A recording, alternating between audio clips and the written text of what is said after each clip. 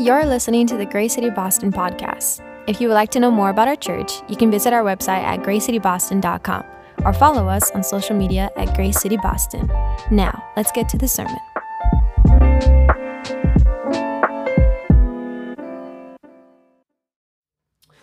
All right. Well, good morning again. We're on the kind of tail end on the back end of a series that we've entitled Colossians. And so over the last few weeks, if you've been here with us, we've been walking through this book written to the early church at Colossae by a guy named Paul. He was an early church leader who was radically saved by Jesus and then wrote the majority or a lot of kind of the New Testament letters that we have. And so what we've been kind of seeing, just if we're going to just kind of briefly summarize, we can't cover the whole last few weeks. You can go back and listen to all that. But kind of to briefly summarize, here's kind of what we see as we're progressing towards the end of this book. So at the beginning of the letter, Paul is addressing the church like a church like ours, and essentially saying to them, hey, I've heard about your faith. I've heard about the fruit that's being produced among you. I've heard about how the gospel has come to your community, and it's beginning to create change. It's beginning to move you in such a way that is having an influence in your city. And so Paul is just saying, hey, I'm grateful for that. Like, I'm thankful that the gospel, the way of Jesus, is doing something among you. And I just want you to know that I see it, and I'm grateful for it. That's traditionally what we see in a lot of kind of Paul's letters, is kind of recognizing the work that is beginning to happen among these people. The other thing that we see in Colossians 1 is Paul kind of breaks out halfway through chapter 1 in this kind of really beautiful kind of hymn about Christ that has a tremendous amount of kind of theological depth and understanding. And it's just this really kind of magnificent hymn that it's almost as if he just kind of breaks out and sings it in the middle of this letter. And so one of the things that we said in week 2 when we were looking at it was this idea that based around this hymn that we have by Paul, is really this argument that as a people of God, we want to be a people who think with some theological depth, who are logical people, right? And in Boston, we can embrace that. Right? This would not work if we weren't a people with some kind of intellectual or theological integrity, right? Like, it just wouldn't work here. We'd have to shut this church down because people would be like, what are you talking about? And so we just said, hey, we want to be the type of people who do that, who are embracing a certain sense of theological depth, along with this deep love and passion for Christ that we see it's working itself out in that hymn. And then really over the last few weeks past that, and this will be what we're looking at this morning as well, is really this idea of Christian maturity. So what type of people, if we say we're a people living in the way of Jesus, what does that look like? Like on a ground level, day in, day out basis, what does that look like? And that's a lot of what Paul is addressing throughout the rest of the book after you get out of Colossians chapter 1. Kind of the hinge verse for us over the series is Colossians 2, verse 6. You can write that down and you can look at it really briefly, but this is kind of the hinge verse for the whole book. Paul says this: so then, just as you've received Christ Jesus as Lord, continue to walk in him. So that's Colossians 2:6. So he says, think about what he says there and how he says it. He says, so just as you received Christ Jesus as what? Lord. Not as Savior, although that's important, and we've received him as Savior. So we have a relationship with God the Father through the life, death, and resurrection of Jesus. That's hugely important. But the kind of the hinge verse for the book of Colossians is, just as you received Jesus as Lord, walk in him. You see that? This idea of Lord is what? It is, I've said yes to Jesus, not only as a means for me to be in a relationship with the Father, but I've said yes to Jesus in the sense that he, from this point forward, will be the one who dictates how I live. He'll dictate the way that I operate in relationships. He'll dictate the way that I use speech. He'll dictate the way that I use my body. He'll dictate the way that I use my resources. Jesus will be the one who I'm submitting myself to daily, weekly, yearly, by the second, in my life. And this is Christian maturity. This is what we see working itself out throughout the book of Colossians. Now, let me say this about this morning. So this morning is going to be a continuation of this idea of Christian maturity, and Paul is going to address really two kind of separate things. One is a highly kind of cultural thing, which starts in Colossians 3, verse 18. He's going to talk directly about the household and the power of the household. Now, it's important that in reading this particular section, because he's going to address, if you have your Bible, go to Colossians chapter 3, starting in verse 18. So you can go there. Let me read it, and then we'll dive into some of these thoughts. So Colossians 3, 18, we'll do through 4:1 this morning. So really easy, non-controversial text. All right, so here we go. Verse 18, Colossians 3. Wives, submit yourself to husbands as is fitting to the Lord. Husbands, love your wives and don't be bitter towards them. Children, obey your parents in everything, for this pleases the Lord. Fathers, do not exasperate your children so that they will not become discouraged. 22, slaves, obey your human masters in everything. Don't work only while being watched as people pleasers, but work wholeheartedly, fearing the Lord. Whatever you do, do it from the heart as something done for the Lord and not for people, knowing that you'll receive the reward of your inheritance from the Lord. You serve the Lord Christ, for the wrongdoer will be paid back for whatever wrong he has done, and there is no favoritism. And then 4, verse 1, masters, deal with your slaves justly and fairly, since you know that you too have a master in heaven. Okay, so Paul, here's what's going to happen. So he's going to carry this idea of Christian maturity into the household. Now, the household, here's what we have to remember, right? Because sometimes we read the Bible, and we rightly read the Bible, well, I don't know if it's rightly, but understandably, we read the Bible with a 2022 lens on, don't we? We read the Bible from our experience, and also we read the Bible from our cultural moment. So all of us are shaped by our culture in pretty significant ways. And then we can also recognize that our kind of cultural moment is a bit different than Paul's in that sense. And so Paul is going to go after and attack, redirect, and really upend the cultural norms of the Greco-Roman culture in this text. And he's going to go after something which they kind of called the household, which in the Greco-Roman time was the center of life, right? The household was the center of life. So we're a bit different, right? We're a little more, globalized. We kind of move around. We break our mom's heart, right? Like this is what we do. We're not necessarily in that same kind of area where we're at home our whole life. My daughter even this morning was like, wouldn't it be so great to live in the same place? He was talking about my others in him, to live in the same place for your entire life, kind of thing. I was like, well, yeah, I can see some benefit of that. And then also, so we just kind of live in a different kind of cultural moment where it's like, I'm also like, you got to move out. You're not staying here your whole life. So anyways, so we live in a bit of a different moment, but for the Greco-Roman world, the household was everything.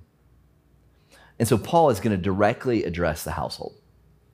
And the household is composed of wife, children, head of the household, and the enslaved. This was a household in the Greco-Roman world. Now, I want to say this before we get into it. Of all of the text and the instructions that Paul gives in the New Testament, this chapter 3:18 through 4:1 is probably some of the most subversive teachings of Paul when it comes to our relationship with the culture. Like, the kingdom of God, because to Paul's contemporaries, and this is how I want you to think about it, to Paul's contemporaries, the instructions that he gives in 18 through 4:1 was unbelievably radical. And it was kind of this very subversive type of thing to the Greco-Roman culture. Now, we can look at the text and we can almost, in some ways, if we're being honest, almost come at it from a more critical eye towards Paul, as if he wasn't doing enough, right? They would have read this as unbelievably radical, unbelievably working against counterculture to the Greco-Roman culture. And so here's kind of how we're going to do this, or how I want us to look at this. So Paul, writing to the church, is going to address these different roles inside the Roman Empire, which was unbelievably powerful empire. And he's going to talk to women, men, children, and the enslaved. So I want to talk about attitudes and instructions towards each of these, and then I want to look at and just address kind of the cultural, the subversive cultural aspects of what he's saying. So just kind of hang in there for a moment. I don't want to give a ton of commentary towards, I just want to simply say this is what he's saying. This is some of the attitudes, and then we'll look at the bottom end of that, what made it so subversive. Okay? So that's kind of the way that we'll play this morning. Everybody feel good about it? We feel loose? Okay, great. All right, here we go. So chapter 3, starting in verse 18, he says this, Paul says this, wives, submit yourself to your husbands as is fitting to the Lord. Okay, so what is the Greco-Roman attitude towards women? If you were a woman at this time period, you had a tremendous amount of power and authority and influence. Like you were a powerhouse. Just kidding, right? You had no power. You had no authority. You had no personal autonomy, like no agency, none whatsoever. From what we can understand about Greco-Roman culture, if you were a woman, you were primarily seen as a means for procreation, as a means for sexual activity, and as a means for ordering the household. That was it. Like that was your value, was directly equated to your ability to reproduce children and to care for the household and to please men. Just straight up. That's what it was. And so if you were a woman, that was that was kind of the level of power that you had. It was as horrific and terrible as you can imagine that it would be. Like it just was. That's what it was. And so that was kind of the Greco-Roman attitude. The Jewish attitude, there's actually an early Jewish prayer that Jewish men would recite. Maybe you've heard this before, but they would basically thank God. So that's the Greco-Roman. The Jewish kind of side of it was they basically would thank God that they were not created a woman. They would also thank God that they were not created a Gentile or they were not created a slave, right? That was kind of on the Jewish side of things. Let's be clear, not a biblical Jewish thing, but where it had gotten to. You understand that? We need to understand that distinction. That was not an ordained prayer by God. That was where they had gotten to, right? Because humanity does a really great job of doing that kind of stuff. All right, so of distorting and creating and changing things. So Paul says, okay, two wives, speaking of the household, he says, so the instructions that he gives to them, he says, submit yourself to the husbands as is fitting to the Lord. So this is what he says. He's saying, if you are in a household, he's assuming a healthy culture, a healthy household, a Christian household, because he's writing to believers. And he's saying, wives, submit to healthy, godly leadership of the husband. Now, he's not talking about equality. He's not talking about that. He's not saying the man is more valuable. The man is more valuable or has a higher sense of equality than you do. He's not speaking towards any of those things. He's saying in a well, healthy household, the right thing is when you are submitting to your husband. Now, what does that look like practically? Because we hear that, right? I could read that and we could do some kind of hermeneutical gymnastics to get around that and to say Paul doesn't say what he says, but he really says it. Like we could do that. But what does that actually mean and look like? Well, a couple of thoughts here.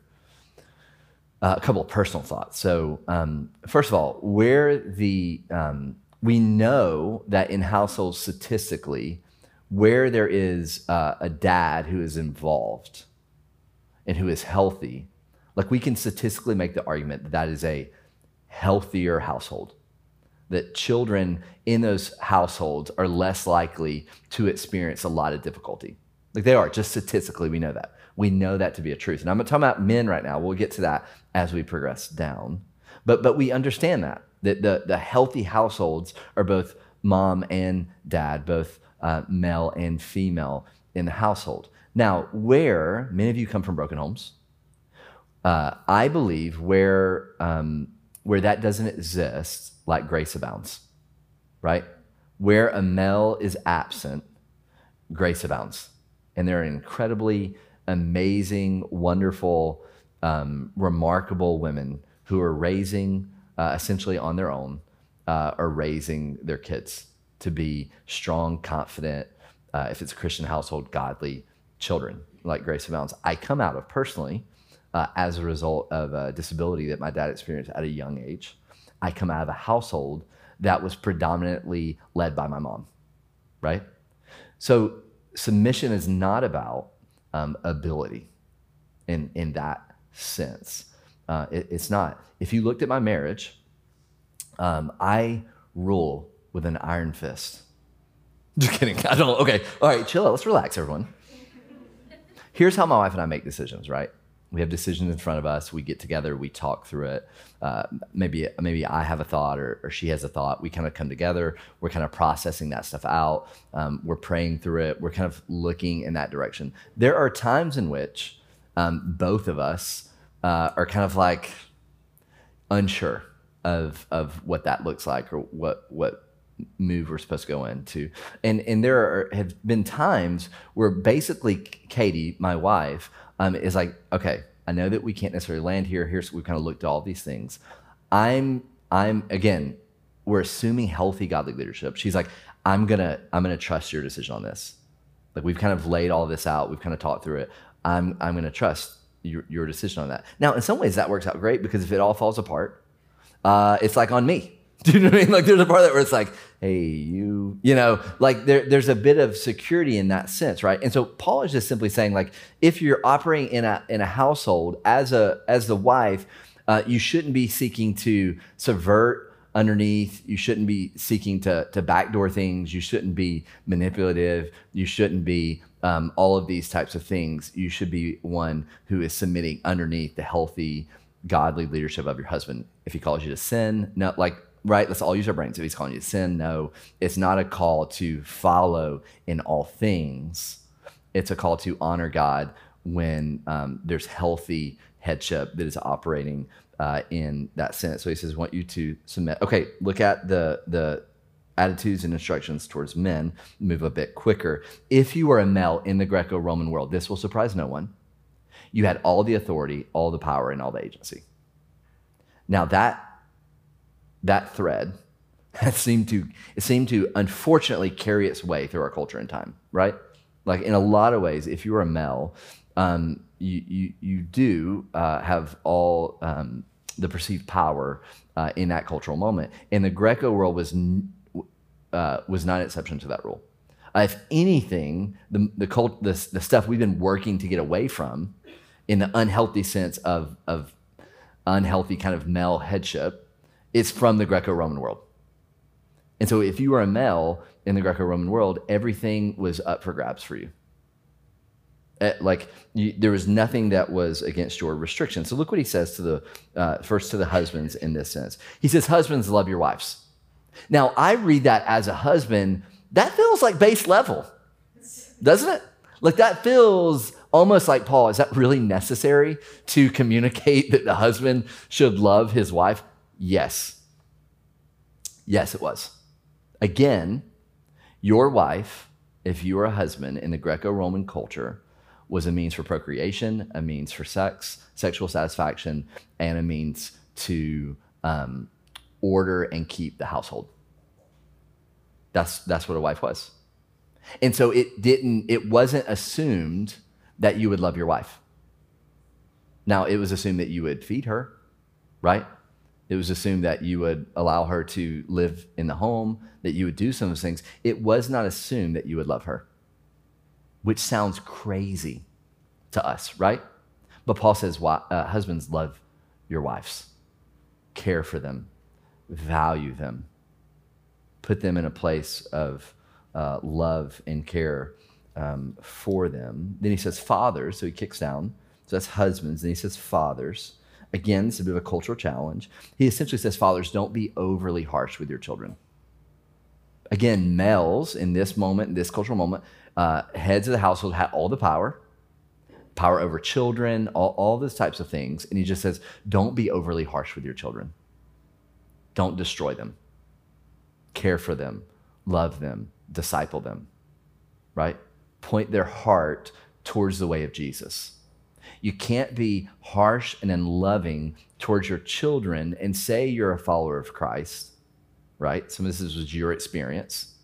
You can't say that you're a follower of Christ as a husband while being destructive in your actions as a dad. You just can't do it. You can't be overly angry. You can't do those things, love and care for your children. And then the third thing that we see in 4:1 is addressing the masters, which would primarily have been male in this time and period, is to treat your household fairly, to treat those that are under your care inside your household fairly, to do that well. Okay, everyone good here so far? So these are a bit of the attitudes and the bit of instructions without a whole lot of implications in that so far. So we have wives, then we have head of the households, these attitude towards men, which fall out as husbands, fathers, and masters. Now, let me speak for a moment towards slavery, because you have to address it when you're looking at this particular text, okay? My job would be a lot easier if there was a text that said, therefore thou shalt not have slavery, right? Like that, if that was like in the Bible, that would be a super easy thing. It's not there. So how do we make sense and how do we come around this idea of speaking towards masters? And again, we'll get a little more to the subversive nature of what Paul is saying and how that's beginning to work against the underpinnings of slavery in his cultural day, because that's very much what's happening. But let's talk about it for a minute. So in the Roman world, there was about 70 million people in the Roman world. There were 7 to 10 million people who were enslaved. 7 to 10 million people who were enslaved in the Roman occupied territory. Most slaves found themselves in slavery either because they were sold into slavery by their parents, for various reasons. A lot of the people that were in slavery in the Greco-Roman world were people who were groups of people who they had taken over their land and brought them back.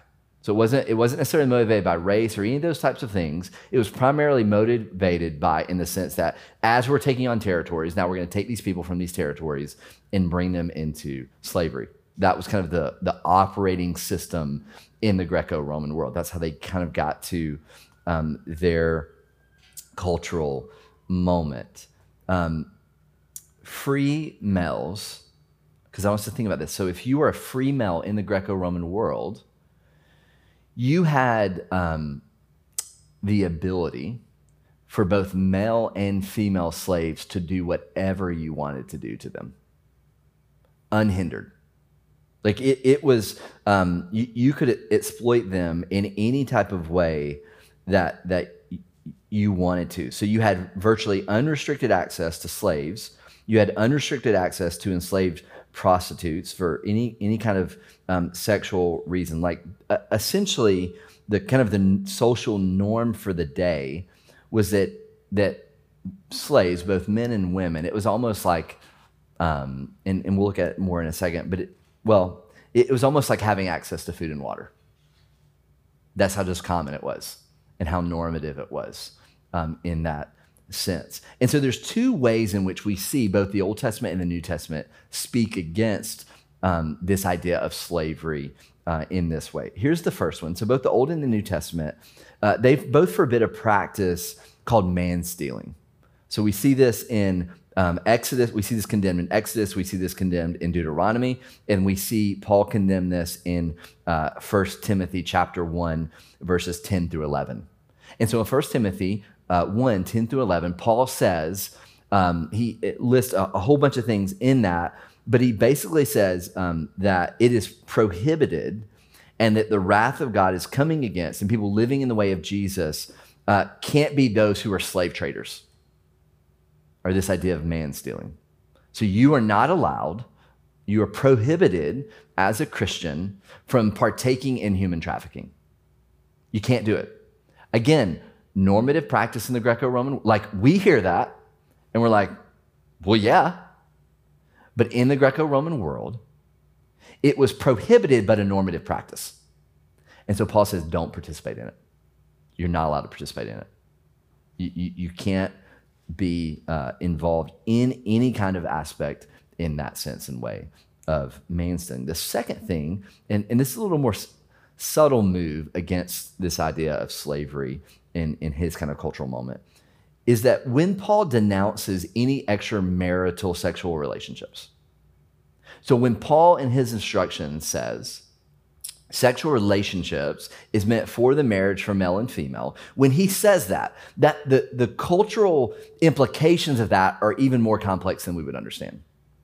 Because we would read that and go, oh yeah, that makes sense. Like that feels like the most loving thing is to not cheat on your husband or wife, right? Like that feels like that makes sense. Right now we can get into conversations about sex outside of marriage and all the difficulties and the brokenness around that, right? We can have that offline if you want.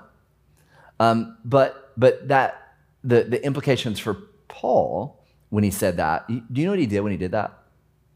When he said sex outside of marriage is wrong, do you know how much sexual exploitation he just cut off from the Greco-Roman world? Again, if you were a male, you had free reign to both male and female slaves and servants. You had free reign to female prostitutes. Do you see what Paul did there in that moment? Like he said, if you're someone following the way of Jesus, all of that is off limits. All of that is wrong. You can't participate in any of that. Do you see that? It's a little more subversive and subtle, but he's essentially saying you're not allowed to sexually take advantage of people anymore in the most marginalized. Like these are kind of the deep level implications for that when we're thinking about this relationship between master and slave. Heather Hart says this. She's a writer for Christianity Today, talking about this relationship of master and the enslaved. She says the relationship between master and the enslaved was maintained through the continued fear of punishment, discipline, execution, and the ability for masters to destroy any family relationships forged by the enslaved. We have a whole book in the New Testament that was written it was written about a runaway slave. Paul is writing to, it's the book of Philemon, and Paul is writing to him and he's saying, I'm sending Onesimus back to you. As a runaway slave, I'm sending him back to you. And he essentially says to him, I could force you by my spiritual authority to free him. And I want you to, but I want you to come to your own place to do that. Like I want you, not by compulsion, but motivated by the love of God to do that. There's a whole book on that. And we'll get to that book a little more as we get to the bottom part. But just says, I want you to free him, but I want you to do it not by force, but by your own volition in thinking about that. Okay, good. Let's carry on because we got a couple other things to hit. Okay, so when he says to masters to care for those under your household, the implications of that were far-reaching and very culturally counter to what the Greco-Roman world had already organized. Okay, he gets to children. Let's move on down. He gets to children, and again, if you're a child, you don't have a ton of power at this point, not a lot of agency. And he says in verse 20, children, obey your parents in everything, for this pleases the Lord. Now, we have this verse in my daughter's room. We have it in the bathroom. We have it, I'm just kidding. All right, so this is essentially what he's saying is, hey, if you're a child and you're operating in, again, a healthy household, you're to be one who obeys your parents in everything. This pleases the Lord, that when you do that, when you live in such that way. Okay, last group here. Last group speaking towards those who are enslaved, we see in verse 2. Aristotle was a Greek philosopher who greatly shaped Greek thought and greatly shaped kind of the cultural norms of their day. This is what Aristotle said about justice when it comes to the master-slave relationship at this time. He said about justice in the master-slave relationship, he said that there can be no injustice relating to things that are one's own. So he would have said, you can't speak about injustice when it comes to the master-slave relationship. This would have been understanding in the Greco-Roman world. You can't speak about injustice that may be happening between those two relationships because there can't be injustice covering or about in concern to what is one's property. Do you see that? This is deeply embedded in the Greco-Roman world. It's wired their life in this sense. This is what we understand about it. We're going to see why this is more subversive. Okay, verse 2, listen to what he says. He says, slaves, speaking to the slaves, obey your human masters in everything. Don't work only while being watched, but as people pleasers, work wholeheartedly, fearing the Lord in your work. Verse 23, whatever you do it from the heart as something done for the Lord and not for people, knowing that you'll receive the reward of an inheritance from the Lord. That verse alone is incredibly powerful.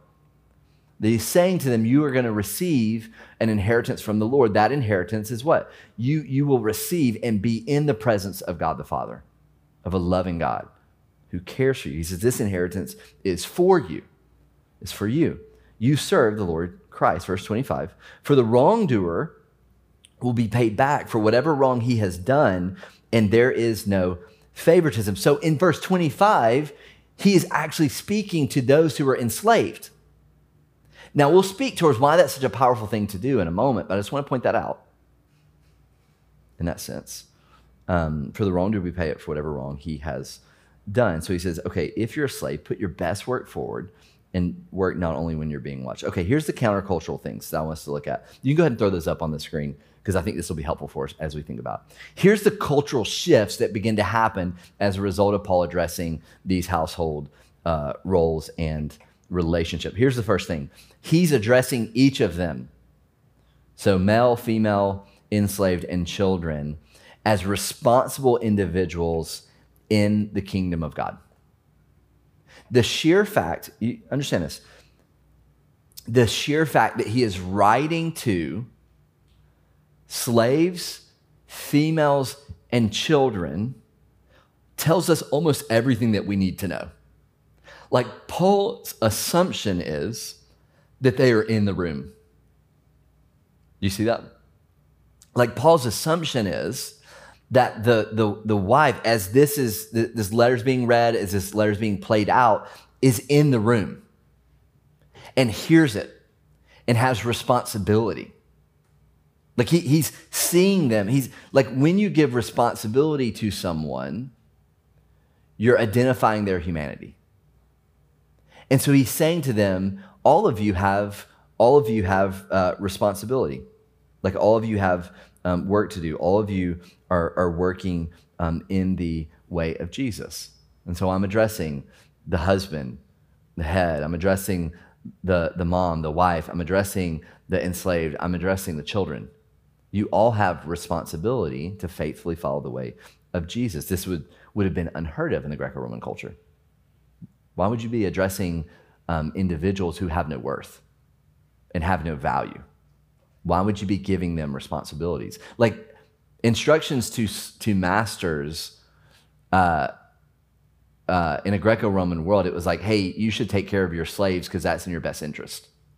Not you should take care of slaves because they have value and human dignity. Okay.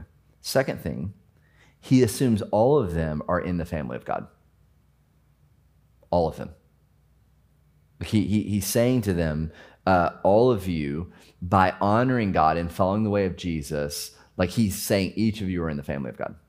We know from the letters and from historical data that the church was composed of Jew and Gentile, of free and slave, of male and female.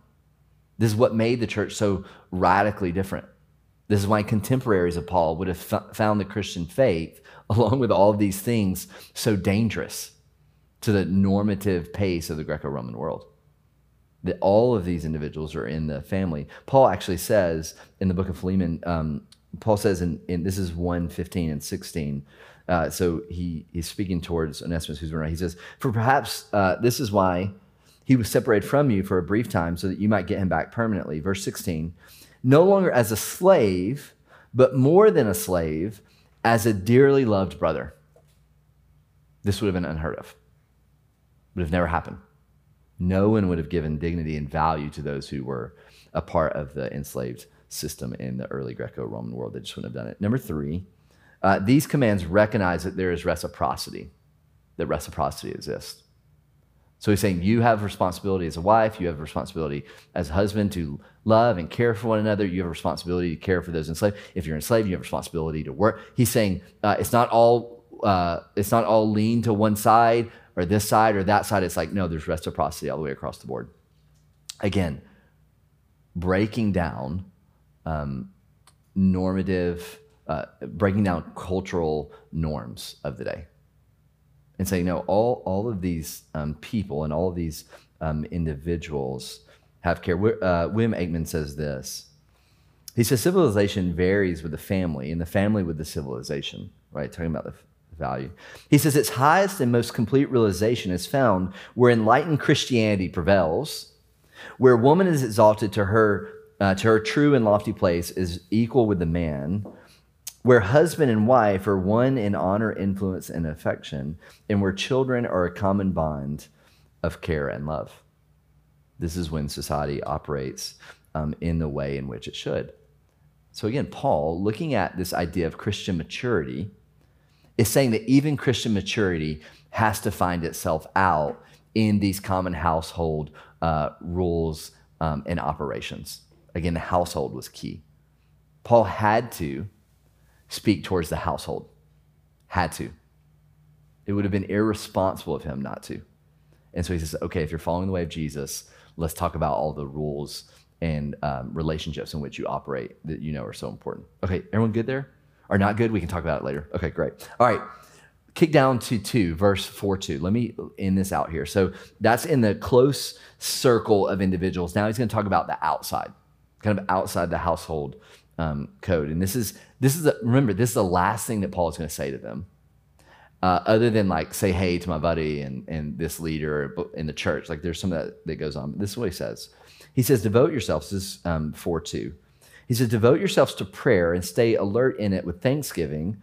At the same time, also pray for us that God may open a door for us for the word to speak the mystery of Christ, for which I am in chains, so that I may make it known as I should. So here's the first thing he does. He talks about this idea of being devoted to prayer. Now, the Greek form of devoted to prayer there is in the imperative, which just puts a whole lot of emphasis behind it. If you were reading it and he says devoted to prayer, you would say devoted to prayer, right? There's like some emphasis. You wouldn't say devoted to prayer. It was like the emphasis on it. And so he says, be an individual who is devoted to prayer. Now, if you look in the New Testament, the majority of the times post-crucifixion or post-resurrection that Jesus shows up, what is the church doing? Well, they're hiding, for one thing, but they're also in prayer. We see that the church's natural response, these were people formed by Jesus, right? These were the examples that we have of people that were in their closest proximity to Jesus were doing what? We're doing what when Jesus was gone? They're praying. So we know it's normative. Jesus, if you study his life, and we've talked about prayer extensively, you can go back in our spiritual formation series and look at a whole sermon on prayer. You can go to, we have a prayer page on our, at gracecityboston.com, a prayer page with teachings, and that sermon's on there, all kinds of things. But you can see the life of Jesus is when breaking away, devoting himself to prayer, speaking with the Father. This is why we do a prayer room every Wednesday. We're about to kick that back up for the summer. That's why we do it, because we want to be a people devoted to prayer. This is spiritual maturity, right? Is in prayer. So he says, be devoted. One thing that I'll just point out briefly is that you'll notice Paul's request in his prayer is not a request for personal comfort or security. Not that those are wrong prayers to pray. Like I pray those. It's not that they're wrong, but the content of Paul's prayer is what? He's saying, hey, I want to leverage my situation and the circumstances I am for the glory of God. This is the prayer, that God would use the circumstances he's in for the glory of God. We know in Philippians 1, 12 through 14, Paul essentially says to them, my imprisonment has been known all throughout the imperial guard, and people are coming to know Jesus as a result of my imprisonment. So we know it was working.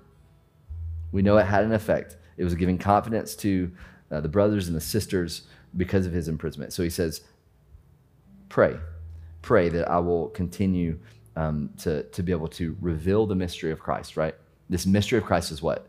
That neither slave nor free, that neither Jew nor Gentile, that male or female, that we're all one in Christ. This is the mystery, that God's reconciling all people. So he says, pray that I do that. Final thing here, and then I'll pray us out.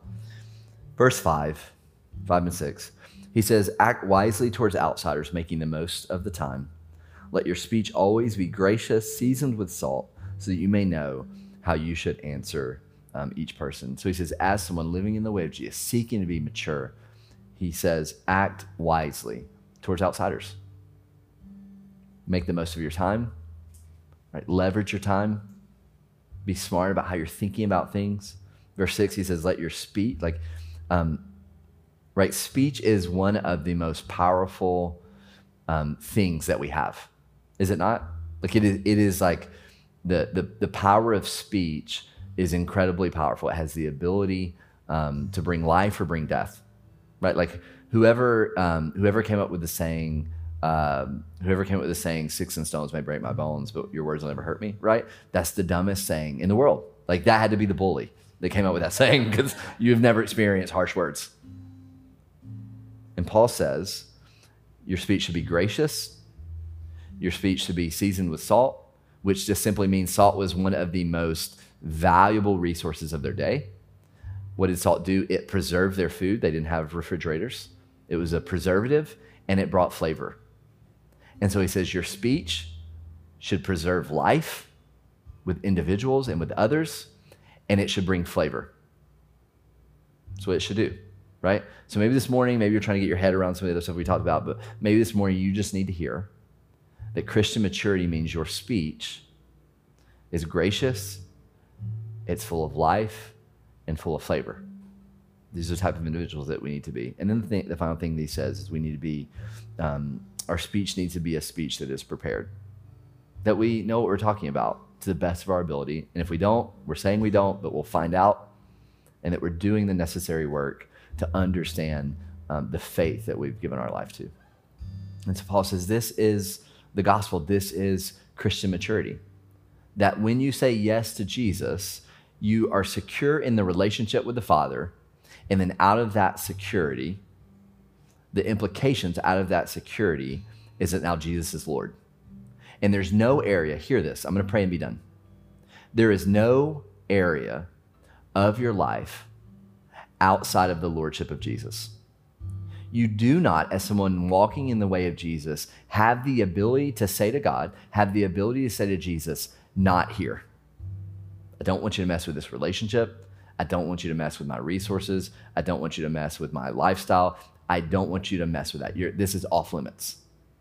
Paul says that's not Christian maturity. Christian maturity is open-handed before God the Father, saying, shape me in whatever way you want to shape me. Work against the cultural norms. Work against my personal bias. Would you do it?